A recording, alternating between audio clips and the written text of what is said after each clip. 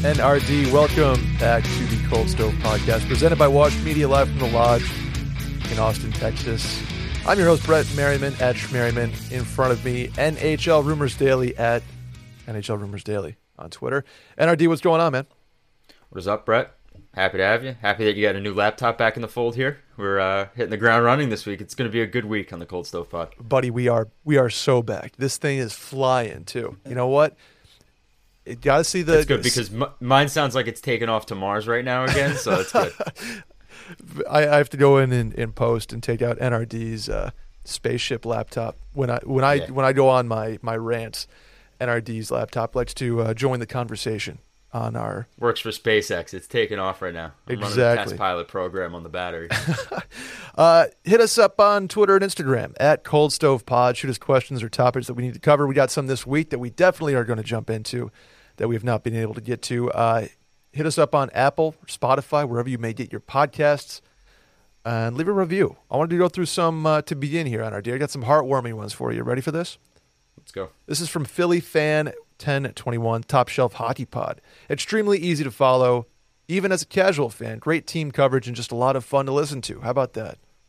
I love it. Simple. This one comes from Shaz Diet. Why the hate for the Bruins? Uh-oh.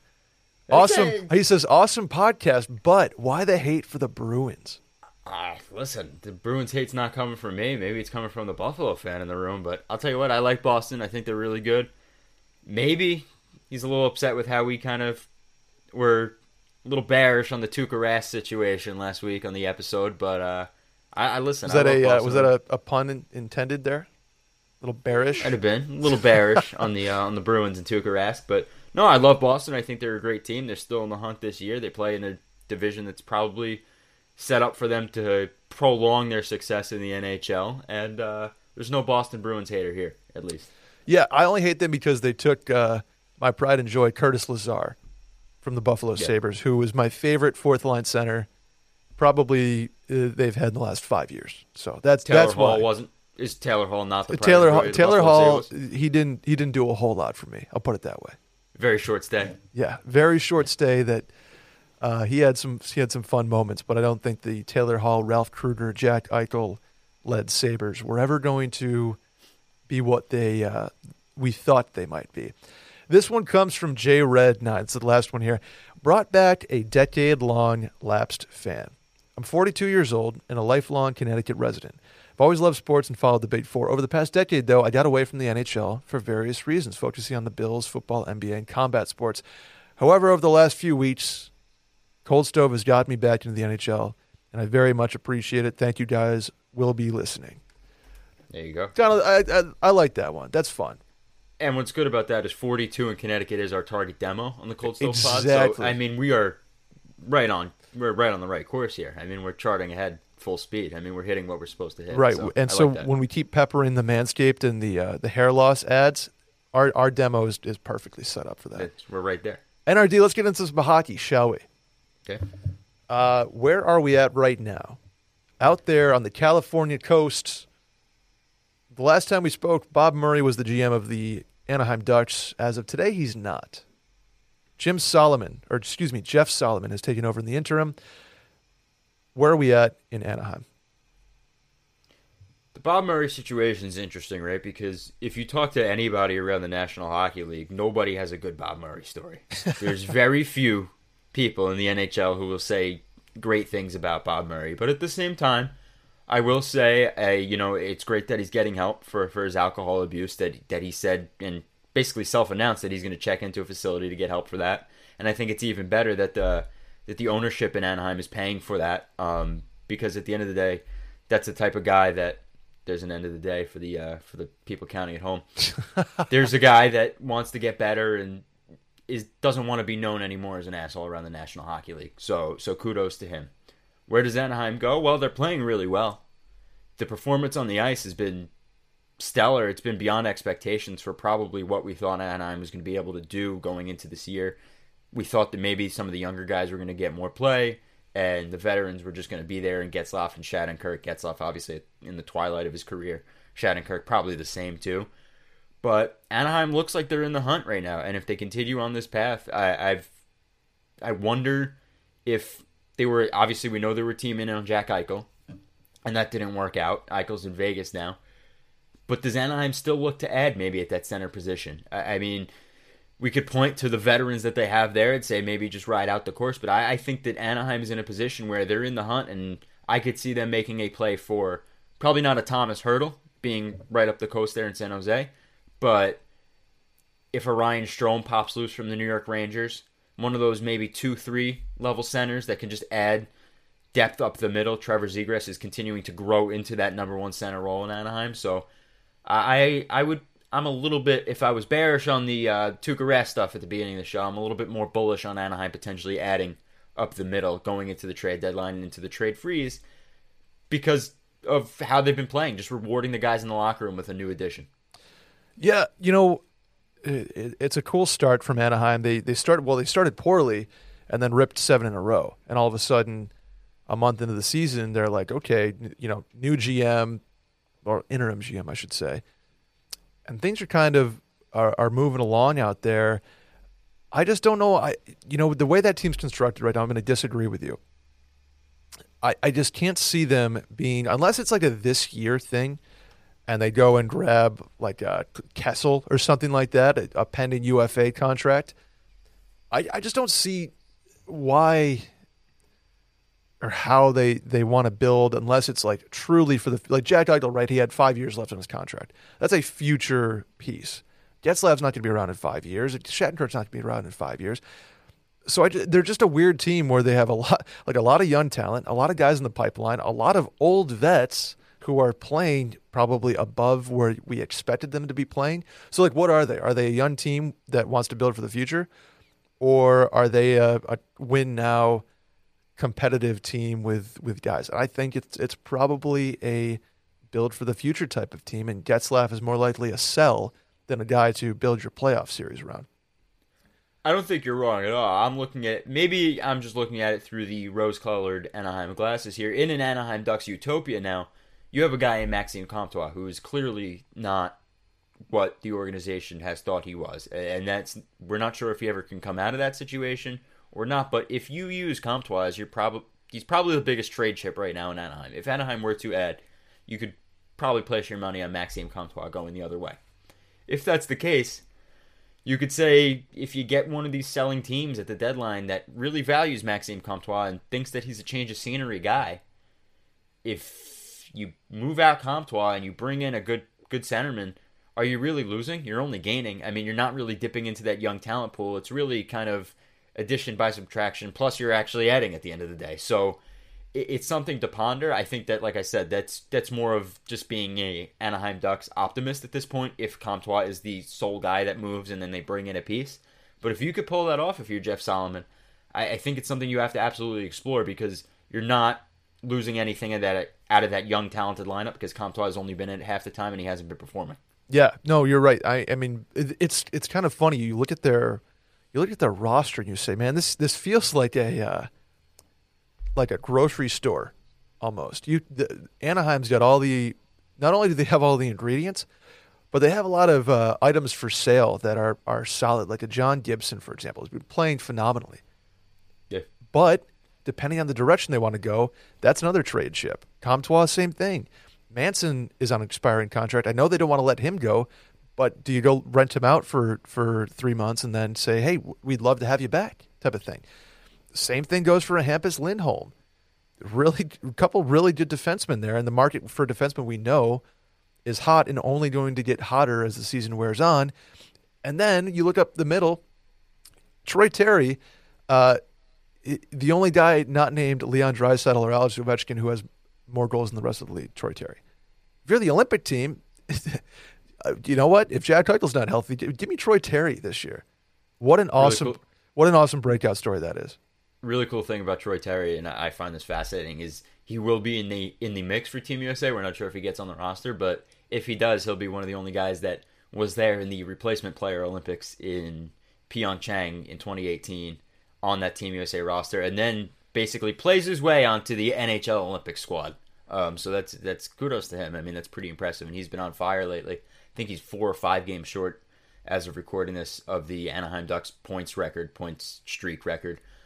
he's been on fire. So it's that give or take thing, right? And I think you've made great points. At the same time, though, you named some very good players. So do you say, do we sell off these great players and continue on this youth movement? Or we have some great players. Maybe we try to just see if this sticks for 1 year. And I think you made a great point on the Phil Kessel thing. Maybe that's a possibility, an expiring contract, a UFA that comes in, and you just see how this season goes without doing much long-term damage, or not damage, but reconstructing of the cap in the long term. But they have the space. I mean, they have $11 million now.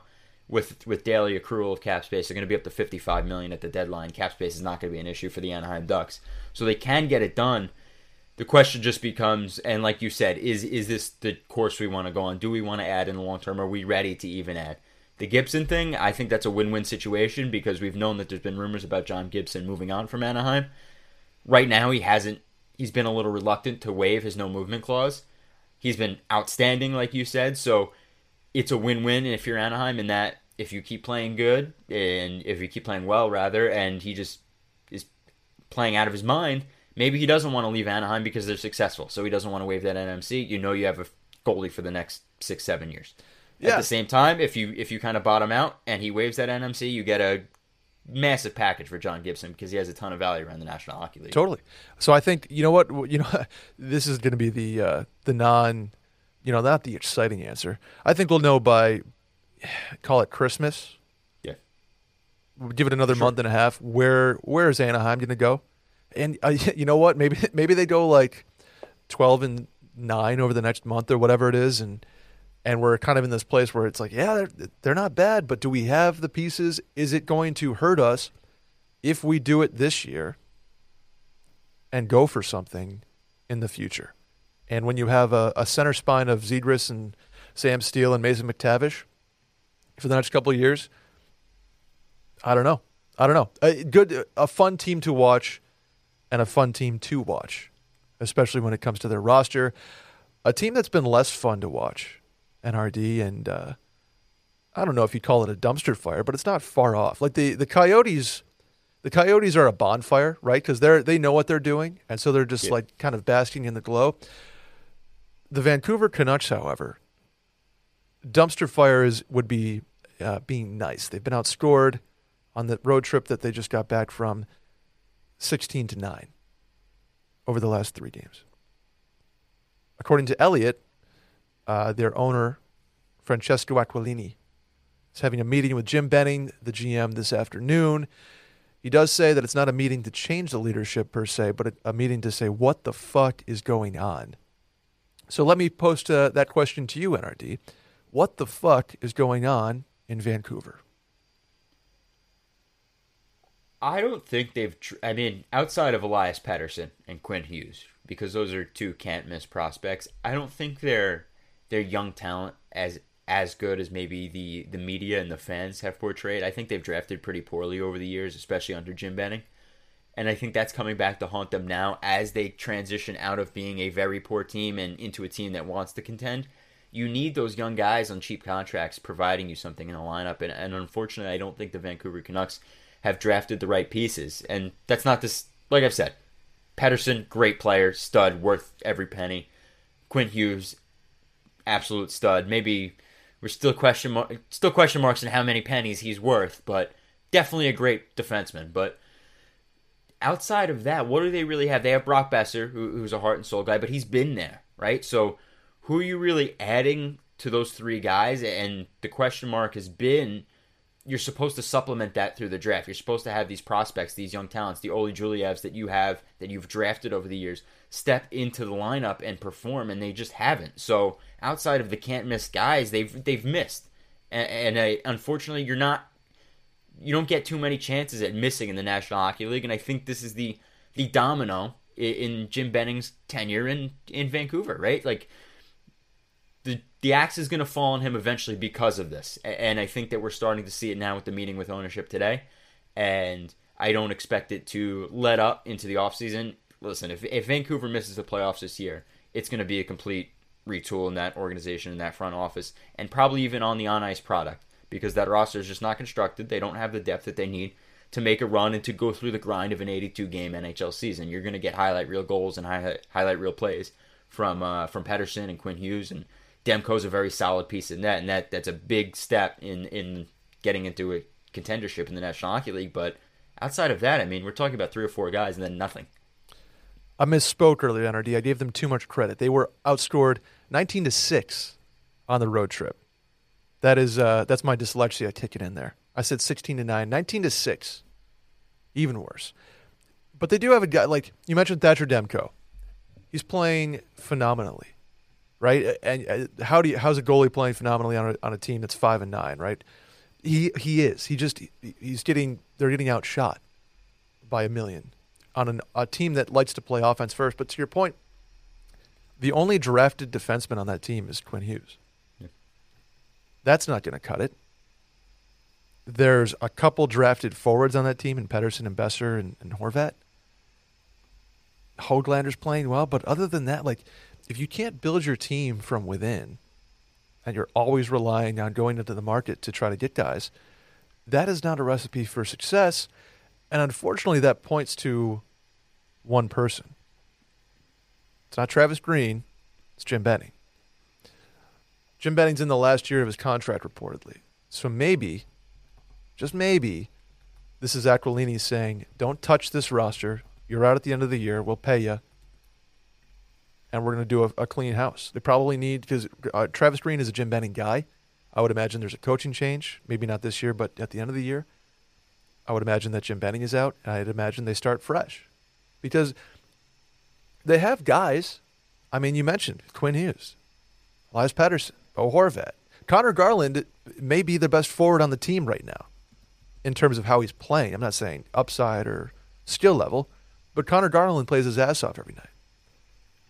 So there's like things are there, but they're on the team right now. They're not like filling in their roster from behind with guys that they drafted. No, you go up and down the list I'm on right now, looking at their draft picks from the past 5-6 years, and Höglander, great find in the second round. Vasily Podkolzin, good player, probably not as hyped as we thought he once was. Quinn Hughes, we know Quinn Hughes. Jet Wu didn't really work out. Tyler Madden, somewhere else now. He's in L.A. Elias Pettersson, obviously, but Cole Lind, not there. Michael DiPietro, we thought he was going to be a great goaltender of the future for Vancouver. He's not there. So there's kind of like a organization-wide lack of development, right? And that begins with Benning, him setting, here's the type of game we're going to play, and Travis Green saying, okay, I'm going to take that development path and turn it into something and develop guys the way I want them to be developed. And that hasn't happened. And then you look at how talented some of the guys in that team is, and they have a league worst 20 power play goals on the season. That's not getting the job done. And I think change is necessary.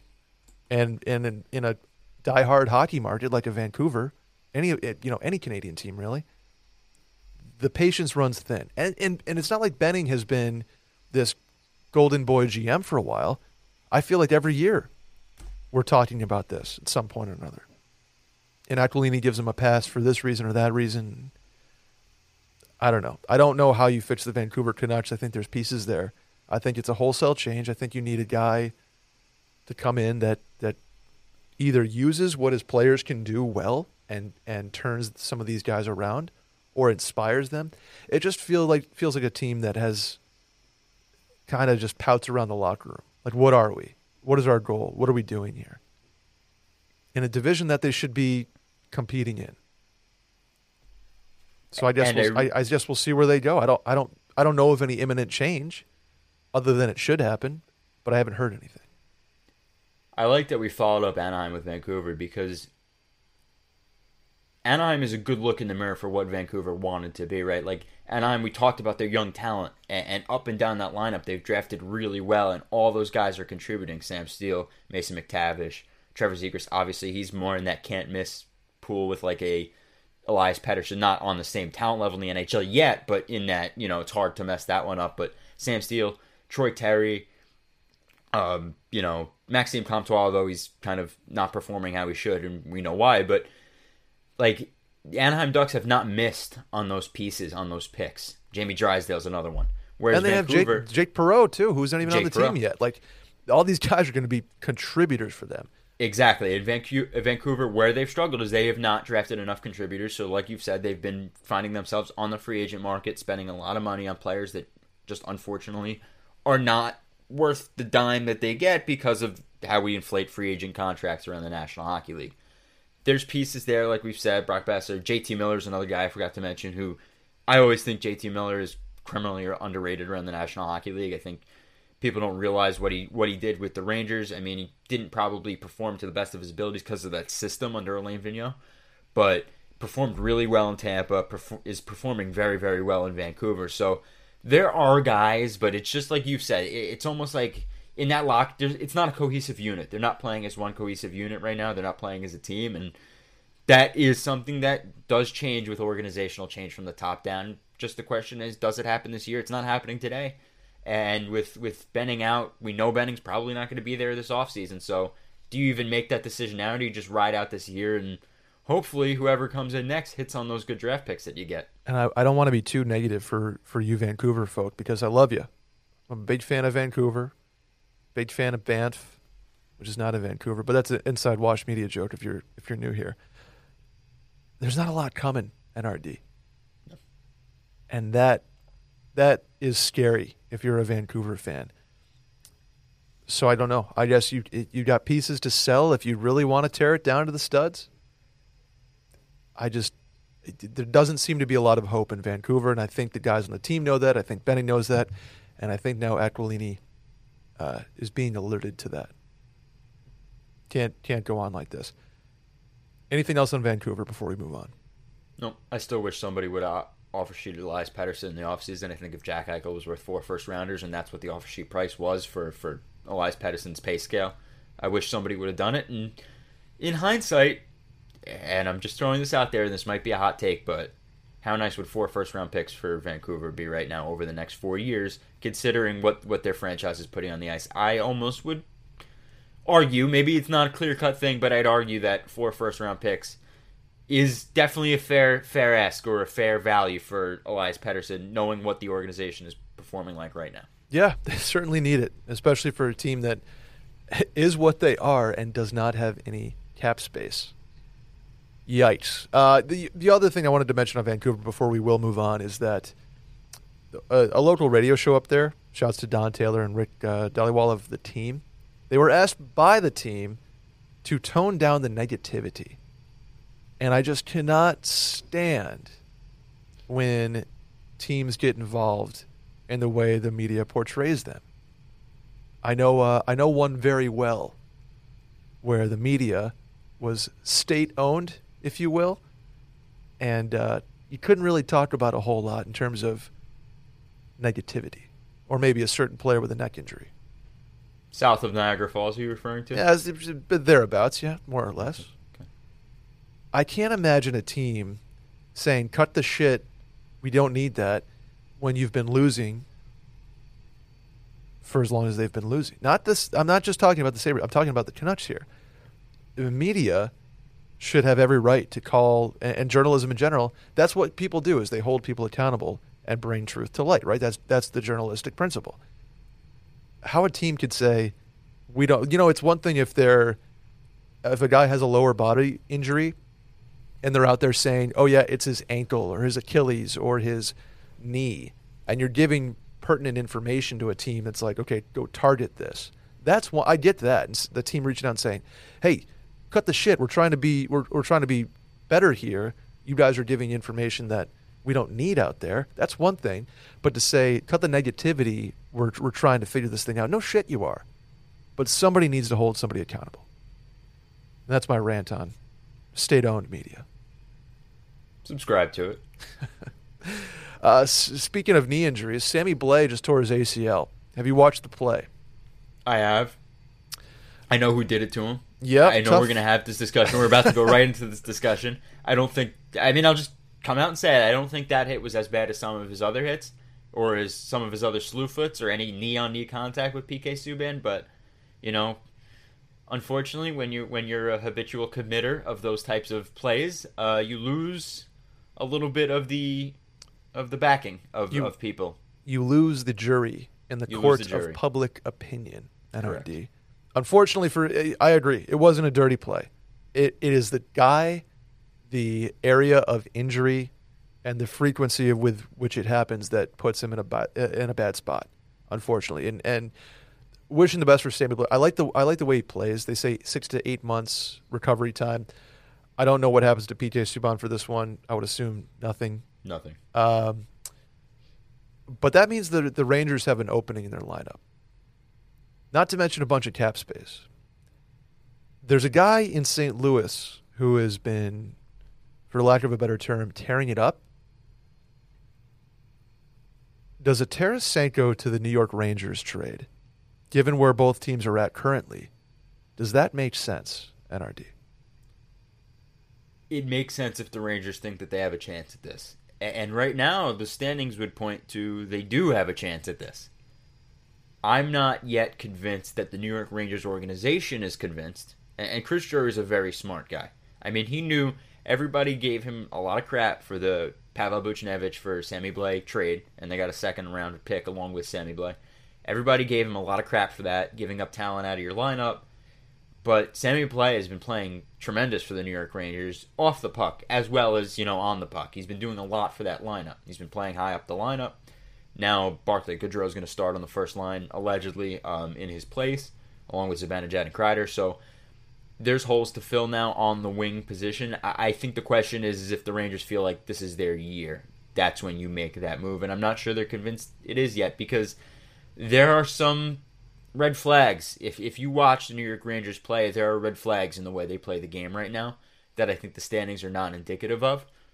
But listen, if the New York Rangers say this year is our year, yeah, that's the guy you go after. You go after Vladimir Tarasenko. He wants to be in New York. He'd love to play with his friend Artemi Panarin.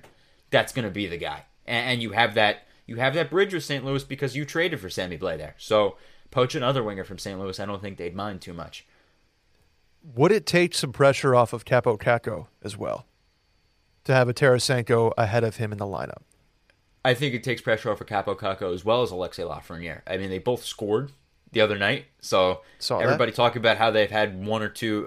Capo has had nothing, but Alexei Lafreniere had like 1 point in the last 9 games or something like that, and they both scored in the same night, so that was quite ironic. But yeah, I think it takes pressure off of both of them because right now they're equally super talented and they have all their careers ahead of them to be one of the top, couple of the top players in the National Hockey League, but it's just not working out. And I think it's a valid question to ask, why do these uber talented players never work out for the New York Rangers when they do work out in other places? It's a fair ask, but it takes pressure off of Capo Caco. So Vladimir Tarasenko does more for just coming into the lineup and scoring goals for the New York Rangers. I think it rounds out that lineup well, and I think people really underestimate the physicality that Tarasenko plays with, not necessarily by hitting people, but with the offensive physicality in the zone, similar to Sammy Blais, just all-world more talented than Sammy Blais. Now the problem, we're speculating here, right? I don't have any smoke on Tarasenko to New York. I don't think there's any. Just to kind of clear the air, I don't think there's any Tarasenko smoke anywhere yet because of the reasons that we've mentioned, episode in and episode out now on Cold Stove Pod, that St. Louis is playing probably a little bit better than they thought they would at this point, and Tarasenko's only continuing to build that trade value if they even consider one down the line. So that's the problem that I'm speaking of is a trade involves going both ways. What do the Rangers have? The Blues have no cap space. Tarasenko would clear some of that up, obviously. What if you're the Rangers? What can you give up? I kind of think back to the Eichel trade with their fans think everybody on their brother is untouchable in that organization. Who is not untouchable if you're moving for somebody like Tarasenko? Obviously, Vitaly Kravtsov, right? That's the first answer. Okay. Sure. So we go from Kravtsov. They're deep in the blue line in terms of their prospect pool.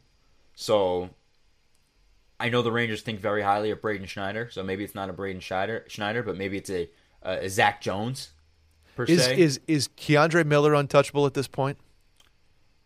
The Rangers organization will say he's untouchable. I don't think he should be, but it doesn't matter what I think, to quote Dwayne The Rock Johnson. So, right. Yeah, he's untouchable. So does Kravtsov, Keandre, and a first get it done for Tarasenko, in your mind?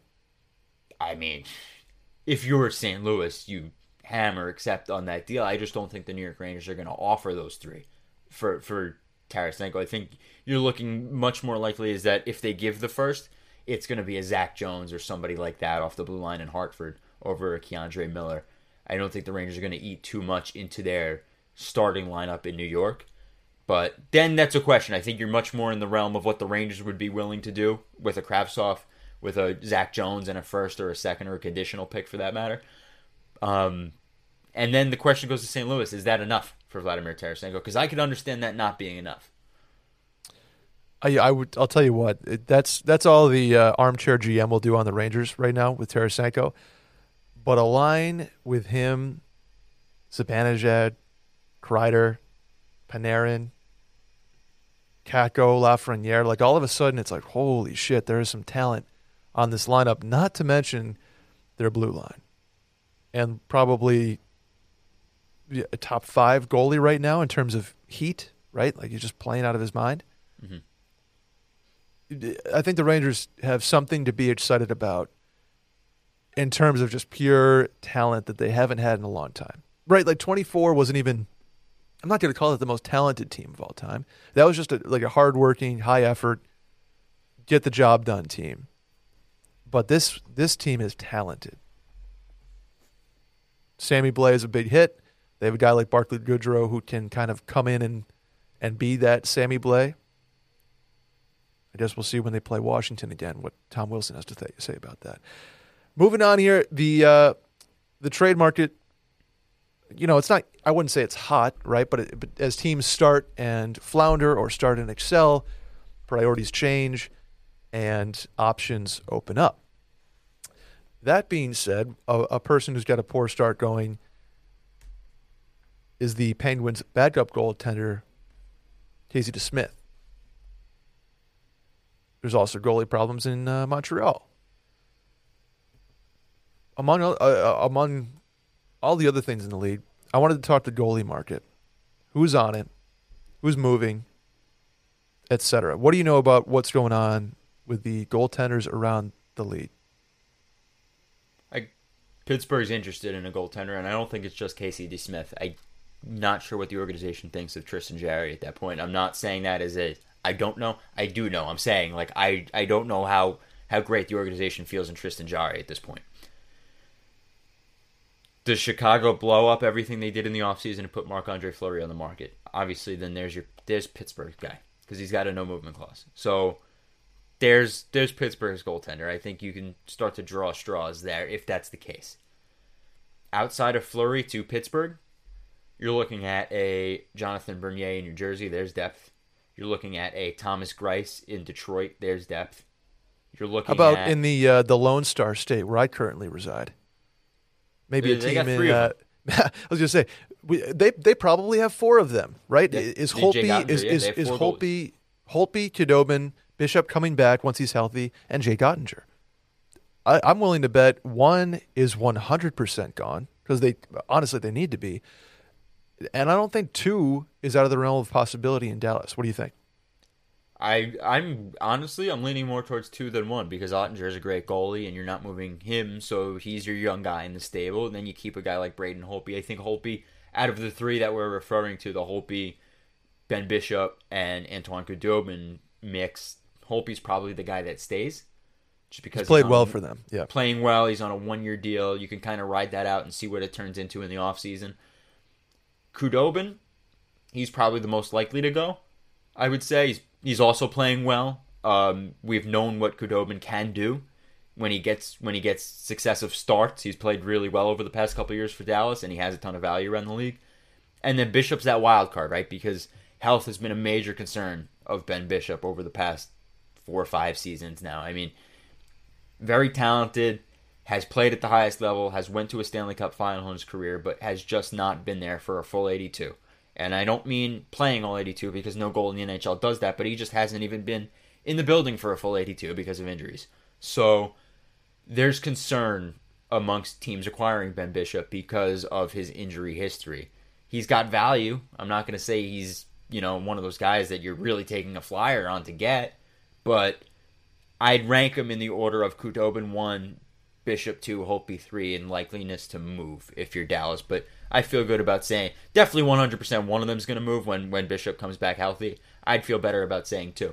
There's no reason to keep 3 because you could grab a guy like a Louis Domingue or one of those guys who have just been a third goalie around the National Hockey League for his career and kind of ride with that as your third with Ottinger and Holtby. So I feel good about saying there's a chance that both move. Now, you're looking at Montreal because who knows what's going on with Carey Price, and I don't mean that in a bad way because I still, that statement that he put out the other day, now that he is out of the player assistance program of the NHLPA, I give him all the kudos and the credit in the world for doing what he did, but at the same time, we're talking about the on-ice product of the Montreal Canadiens, and they're not really settled in net right now. So you can look there for Khudobin. You can look at, does a Jonathan Bernier make sense for Montreal as a stopgap? Because you're probably more optimistic than we are right now about Carey Price returning to a high level. So does a 10, 20, 30 game stopgap in Bernier or Thomas Greiss work? That's a possibility. Tuukka Rask doesn't want to leave Boston, but he is skating. That's another guy out there on the free agent market that you don't have to give up assets for. So the goalie market is churning around the National Hockey League. The question is going to be where does the first domino fall? The goalie, the goalie market may be one of the most interesting. What do you want to call it? The most interesting facets of the next 4 or 5 months of the NHL season. You can almost say every team, and this is no different than any other year, but every team has either a need or a surplus. And so I think there's going to be a lot of dancing around the goalie market. You look at a guy like Grubauer in Seattle. They're not playing well. They're not a great team right now. Darcy Kemper in Colorado. Do they need a stud to get them over the hump? You look at Buffalo. If Buffalo keeps playing well, I know they're sort of under the organizational hey, we're not going to do anything with our goalies but Craig Anderson's hurt. They're playing with Aaron Dell now. UPL Ukko-Pekka Luukkonen's not ready yet, even though he was the AHL Player of the Week. Glad he's getting the ball rolling. Mike Smith just had a setback in Edmonton, so that they've been connected to goalies forever. I think you're right. A domino is going to fall. Where and why and how, I don't know. But there is going to be 15 goalie moves, in my opinion. Just there's so many guys, and the market is so out of whack in terms of need and demand and supply that something's going to happen. One name that I failed to mention before, and I think is very interesting, is the New York Rangers' Alexander Georgiev, right? Yeah. Because Shesterkin has been playing out of this world, and he's proven time and time again why he's a top goaltender in the National Hockey League. Georgiev has really underperformed in his past couple of starts, and even into last season. There is depth in the organization in terms of Tyler Wall and Adam Huska and Keith Kincaid, what they have down in Hartford. So there is goaltender depth to move on from a Georgiev in a backup standpoint. He's valued around the league, probably not as highly as the Rangers would like him valued. I know that for a fact, as he's been available over the past couple of off seasons, the Rangers have not moved off a first-round asking price for Alexander Georgiev because of the position and because of the upside of him. Maybe that comes down a little bit, and maybe the Rangers have to get off that high horse because he just hasn't been playing that well. He's just not worth that anymore. But he's a younger name in a mix, an RFA at the end of the season that you could start to look at as a potential goaltender available. Maybe makes more sense for a team that's looking for a longer-term option like a Buffalo if they went down that route. Doesn't really necessarily make sense for a Montreal if they think that Carey Price is coming back and he's going to perform to his abilities, but there is options for a Georgiev trade around the league. There's obviously Korpisalo in Columbus who's available. So there are goaltenders available around the league, and our job on the Cold Stove Pod, and my job specifically as NRD, is to tell you when and where. And digging into that, I think the trade market's probably a little slow right now just because of the time of year we're in, but I would agree with you. I could see 10, 15 goalies being on the move, and maybe not 10, 15 starters, but just goalies in general in terms of depth around the National Hockey League and where those goaltenders get allocated. It wouldn't surprise me. Yeah, it's sort of like the Spider-Man meme, right? Everybody's kind of like, who's gonna pull first here? And in a flat cap world right now, a lot of these guys, a lot of decent 1A, 1B, especially, a lot of these names are 1B guys. A lot of them make pretty decent money, $3, $4, $5 million. That's tough for a lot of teams in a flat cap universe that we're in right now. That's what honestly. That's what makes Georgiev so interesting at 2.45, and he's an Right. RFA at the end of this year. So he's team controlled as an RFA. He's cost controlled at 2.45, and I wonder if the New York Rangers make him available again if he's just the top guy in the market only because of his cap hit, the fact that he's an RFA next year, the fact that he's young, he's only 25 years old, and there's some potential there. There's still clay to be molded with Alexander Georgiev, despite having a very weak past couple of years. A team that we have not mentioned in the goalie sweepstakes here, but will certainly be involved, is the Toronto Maple Leafs. They're currently rocking with Jack Campbell, who was possibly their MVP up to this point. Nylander has a say in that as well. Jack Campbell's played 13 of their 16 games. That doesn't feel sustainable to me. He's played well. He's also due for a big-time raise in the offseason. Toronto doesn't have a whole lot of space to do that. Toronto's backup goalie is currently an e-bug, as Peter Mrazek is on IR. I know they're looking. I know Mrazek feels like a mistake up there. Has been hurt more than he's helped. Do you see anything from the Toronto side of things that intrigues you going forward here? It's an interesting question. Toronto, we know they're not in the market for an A1 starter right now because Jack Campbell's holding down the fort. Like you said, you're looking for a guy that can eat 25 games, 30 games this season. Arguably need to, because if Campbell goes down right now, what's the plan? Then David Ayers is starting in net for the Toronto Maple Leafs this time. And so they're going to have to win every game 7-6. I don't know if you're looking you're not going to spend on a John Gibson, right, at the upper echelon of the goaltender market, right? But you're going to have to bring in somebody good. Just from a speculative, makes a lot of sense. I think Jonas Korpisalo makes a ton of sense in Toronto. A little bit more of an under-the-radar guy, but really solid goaltender when he's on. I think he makes a great tandem with Jack Campbell. You could make the case that neither of them are 1As, but unfortunately it's hard to find a great 1A in the National Hockey League, so two really solid 1Bs is the next best thing Toronto can do.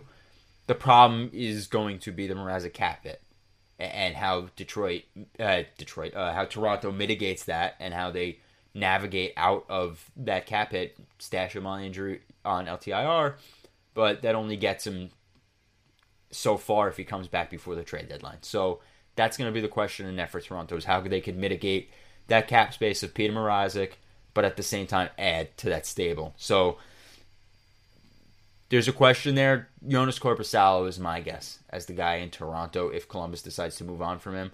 I like that fit a lot.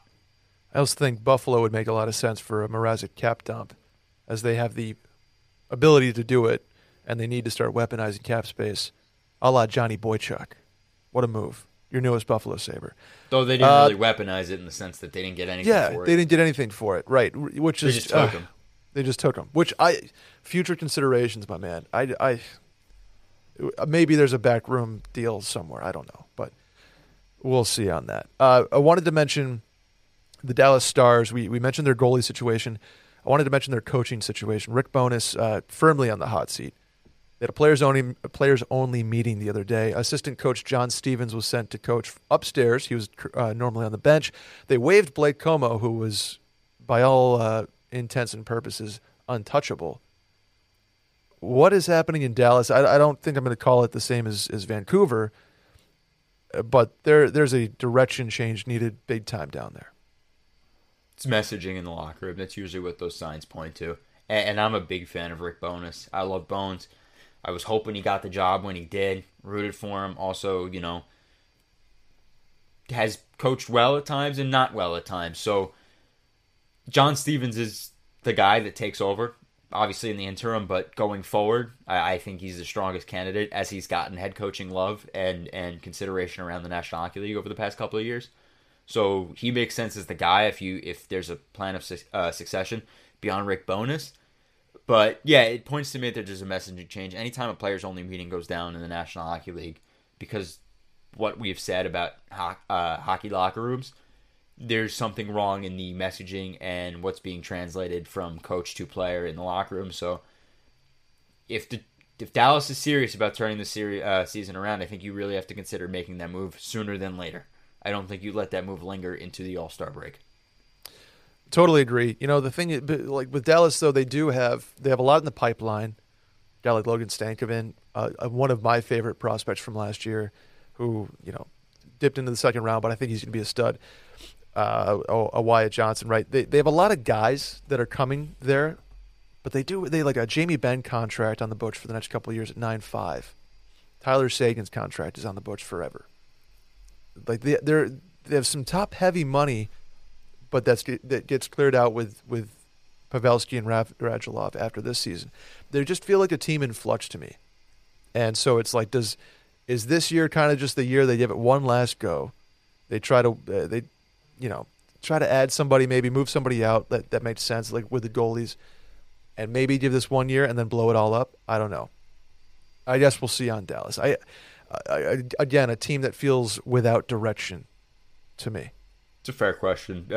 Not a fair question, but a fair statement. I think without direction is the correct answer, and that's when you look at the coach. That's why Rick Bowness is on the hot seat.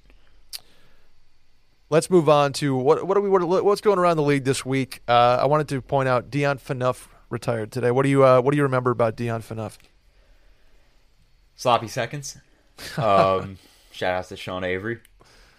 Oof. Dion Phaneuf was a great defenseman in the National Hockey League. I think he took a lot of shit for going to Toronto and just underperforming on a bad Toronto team for those dark ages, if you will, of the Toronto Maple Leafs. But he was a stud in Calgary. Kind of resurged his career a little bit in LA in terms of his physicality and what he was able to do to round out, their last defensive pairing there after he moved on from Toronto. So I've always been a big fan of Dion Phaneuf.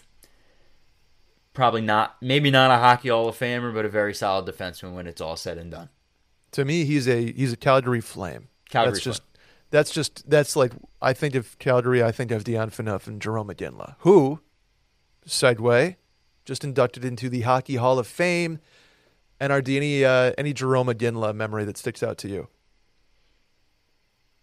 You know what sticks out to me, honestly, is just getting started on the NRD account was the Jerome McGinley trade deadline mess when Boston, Colorado, and Pittsburgh were all fishing around there, and it was hard to pinpoint where Jerome McGinley was going to end up around the National Hockey League. So that stands out to me.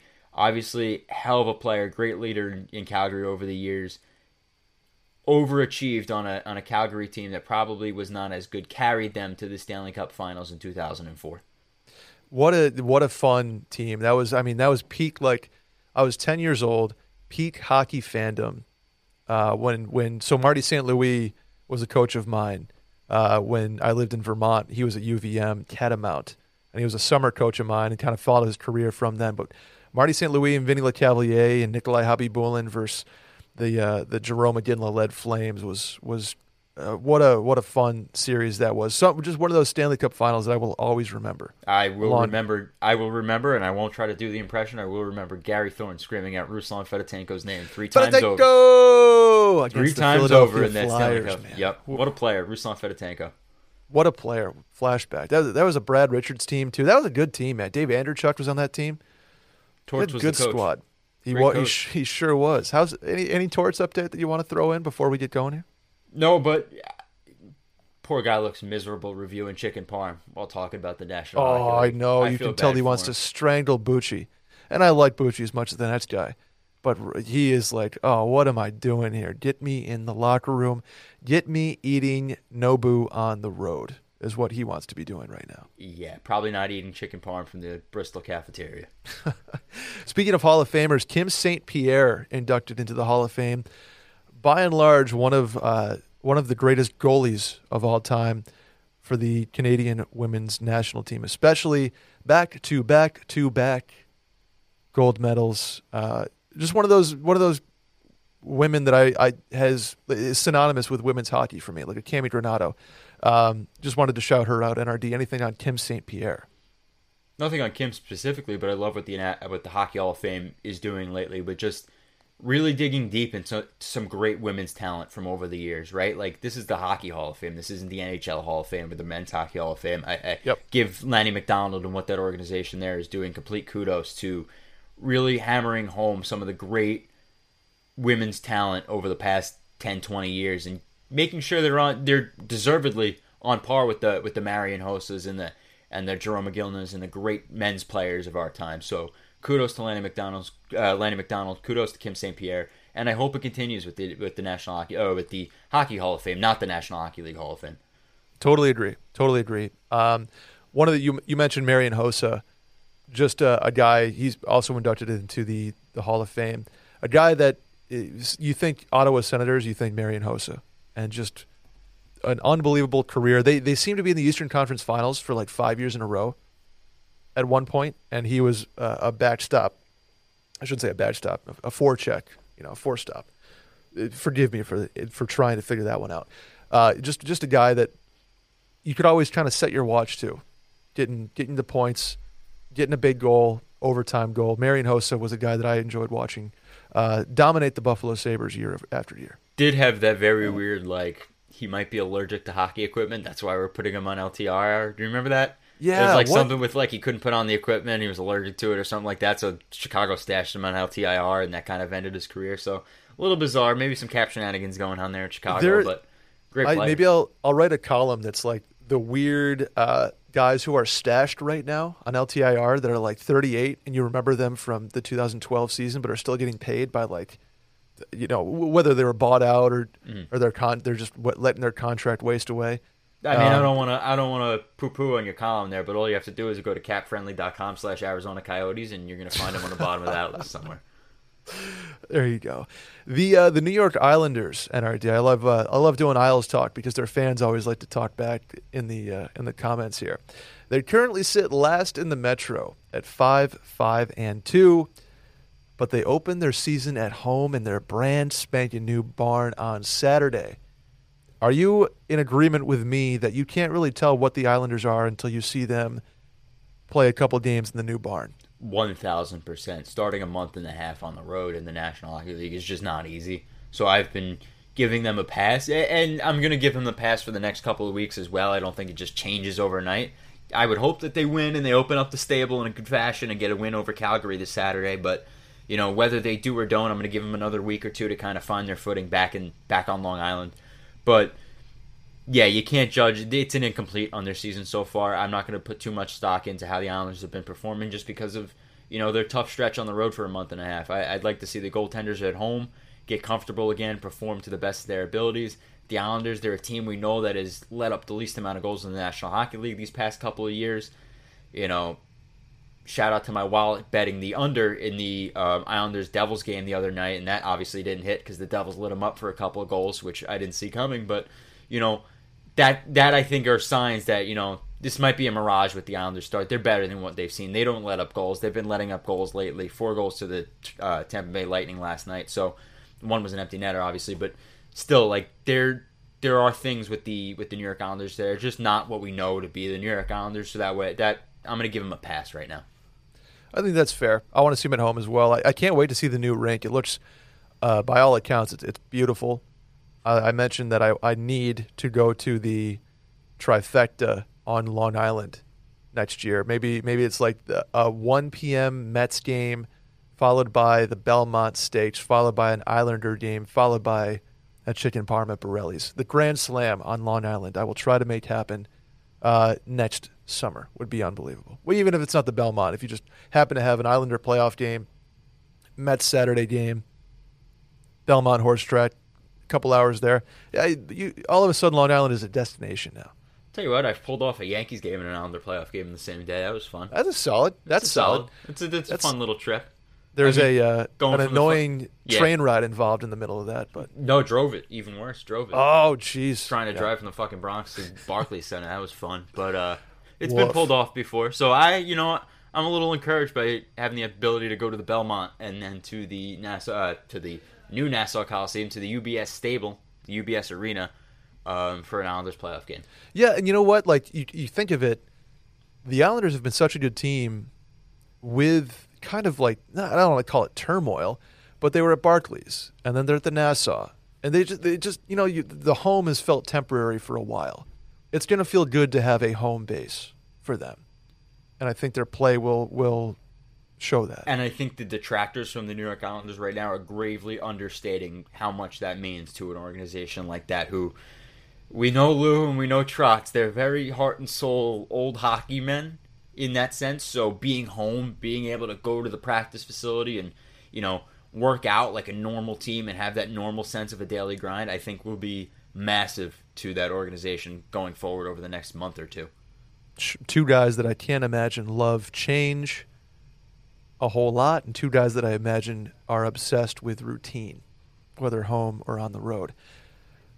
Speaking of coaches and routines, Toronto, you hear about this dress code they had to start the season? We're going to be a little looser. We're going to be a little like let the players do what they want. You got some fashion guys and Mitch Marner and Austin Matthews. Now their start has turned around. They're playing much better, but the dress code is back. NRD suits and ties. What do you think of them axing the dress code after Mitch Marner wears a Disney shirt in the building? Lou Lamoriello made a phone call to his protege Kyle Dubas and said, "What the fuck are you doing? This is not what I taught you all those years." No, I'm a big fan of the players being able to express their personality, so I don't necessarily agree with it, and nor do I really think it makes a fucking difference at the end of the day. Like, let them wear what they want. They're comfortable. They're going to the rink. It's such a hockey thing, right? To be like, you got to wear a suit and tie, and that's how you're going to perform well. I mean, what was the Deion Sanders saying? If you look good, you feel good, play good, paid good, or something like that. So, let these players become. To me, it makes no difference. I think it's stupid. It's stupid to pull the plug on it now. Like, that's the cause of your problems. I mean, Toronto's issues are their cap space, and Kyle Dubas absolutely blowing up the depth on that team to go completely top heavy. It's not what Mitch Marner's wearing. Completely agree. A place where guys in the NHL, and everybody for that matter, can be themselves, Las Vegas. They host the NHL All-Star Game in a couple months. Rumors are saying that there's going to be not only events like Hardest Shot and the skills competition inside, but they're going to do some outdoor events. Does this do anything for you at all, NRD, in the Bellagio parking lot, basically? I mean, fuck the parking lot. I was hoping we get Phil Kessel in an all-you-can-eat buffet challenge in Vegas. That'd be a great skills event.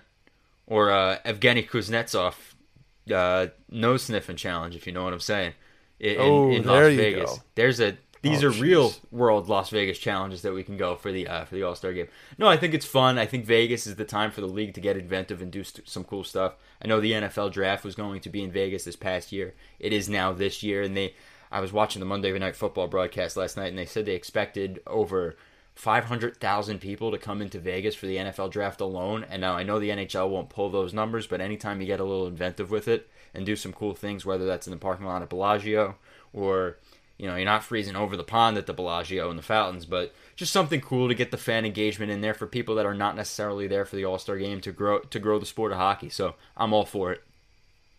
Who was the guy in Colorado that thought when they went to play Lake Tahoe, they thought they were actually playing on the lake? Was it Nazem Kadri? I don't know if it was Kadri. It was definitely it was a real story, but I don't know if it was Nazem Kadri. But yeah, one of those players thought they were playing on the lake. Somebody would think that they're playing on the Bellagio, the fountains. Somebody would be like, "Oh, they can freeze that over real quick." So that'll be fun to watch. I think that the kitschy, like, inventive stuff can get really lame really quickly. That's the thing, right? I don't trust the National Hockey League. Yeah, I don't at all, because the concerts they prop out before games and stuff, I just think come across so lame on TV. Maybe they're cool in person, but like the mid-game concerts and pre-game concerts and stuff like that, I don't know. Take a page out of the Jaguars playbook of the NFL and have your mascot do a backflip or a gainer off the roof. That's all I need. You mean multi-platinum recording artist Kid Rock at the 2019 Winter Classic doesn't get you going like it used to? Do you remember the NHL propped out? They signed Green Day as like the official performing artist band. of the of it was the like the NHL. official. They're gonna do everything. But it was like 2 years ago, and Green Day hadn't put out like a #1 album in 20. I don't know. I don't trust the NHL marketing team as far as I can throw them. NRD. I mean, nothing. I don't think anything's worse than the Kid Rock performing for the NHL. He's not the Kid Rock that he was at Woodstock '99. He is a very different Kid Rock now.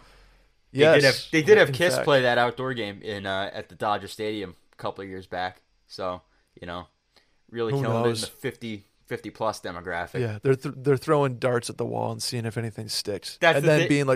being like, ooh, that's too expensive, so we can't get him. So hey, let's run back Nelly or something like that. Well, no, I just think that the problem is if you do an All-Star game outside in Vegas, that the entertainment might be Marie and Donny Osmond, and that's my concern with the National Hockey League. Because once again, Gary Bettman knows entertainment, so Marie and Donny Osmond, Wayne Newton, maybe we'll get that puppet guy to do a set in between skills. We'll get that puppet guy to do a little ventriloquist action.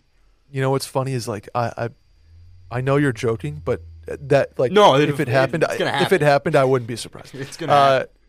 In less positive news, the NHL has paused the Ottawa Senators season for at least the next 3 games. They have 10 players in COVID protocol. This triggers a clause within the NHL that allows them to yank players from going to the Olympics. Do you believe that the NHL would trigger that nuclear option based on 3 games in Ottawa? Not based on the Ottawa Senators, but if this trickles down around the National Hockey League. We were close at one point with San Jose. We were close at one point with Buffalo. I think if you start seeing that happen more often, where you're looking at 4 or 5, 6 games, get canceled per team for a big COVID outbreak, yeah, I think it happens. I don't think the NHL goes to Beijing. It's gonna take more than Ottawa though. But if you're looking at 4, including Ottawa now, if you're looking at 3 or 4 other teams getting up to like maybe 5 teams that have missed a week's worth of games, yeah, the NHL is not going to Beijing because they need that time frame to make up those games. Yeah, that'd be a shame. I wish they would just say, "Oh, we'll put them at the end of the year, build in like a week and a half for playoffs." But that would be just such a bummer. So knock on wood, that will sort itself out. Put it that way. NRD, that's going to do it for us today on Cold Stove Podcast. Anything else before we bounce? No, just keep liking, subscribing, 5 stars, write a review, give us another 5 stars, write a second review. Love it every week. I appreciate all the support. I know Brett does as well, but he'll tell you himself here in a minute. But yeah, everything's coming up rosy for the Cold Stove Pod, and we appreciate your support, but we can only do it with you guys, so keep showing us that love. No, the fans have been incredible. The listeners have been incredible. It's fun to see your takes on our tweets and how we were wrong here and how I didn't mention Henry Jokiharju. I did, in fact, correct and say the Buffalo Sabres have 2 defensemen under contract after this year, up 100% from the previous one that I had said in Rasmus Dahlin. So I wanted to apologize to all my Buffalo faithful for leaving dear old Henry Jokiharju out of that conversation. I wouldn't take it personally. I think they're angry at somebody else and they're just taking it out on you, Brett. It's okay. Who would have thought? NRD, that's going to do it for us today. I am at Schmerryman. That's NRD at NHL Rumors Daily on Twitter. He's still on there, guys. I promise you. Not going anywhere. It's just we've said it so many times throughout the show today. It's heating up. Things are not there yet. The Bunsen burner was just turned on for the NHL trade fracas. It's coming. It's not there yet. So keep rocking with us, Cold Stove Pod. It's going to continue throughout the season. Maybe 2 a week when we come into the heavy trade season. But right now, Twitter, here, you're going to get your NHL rumors, NHL news everywhere. But we'd like you to get it here. Consider giving us your ears and your business. Well, I like it. NRD, we'll see you next week. And maybe something will happen now between now and then. I like your Tarasenko talk. I'm just going to say that. Thank you, guys, and we will see y'all next week.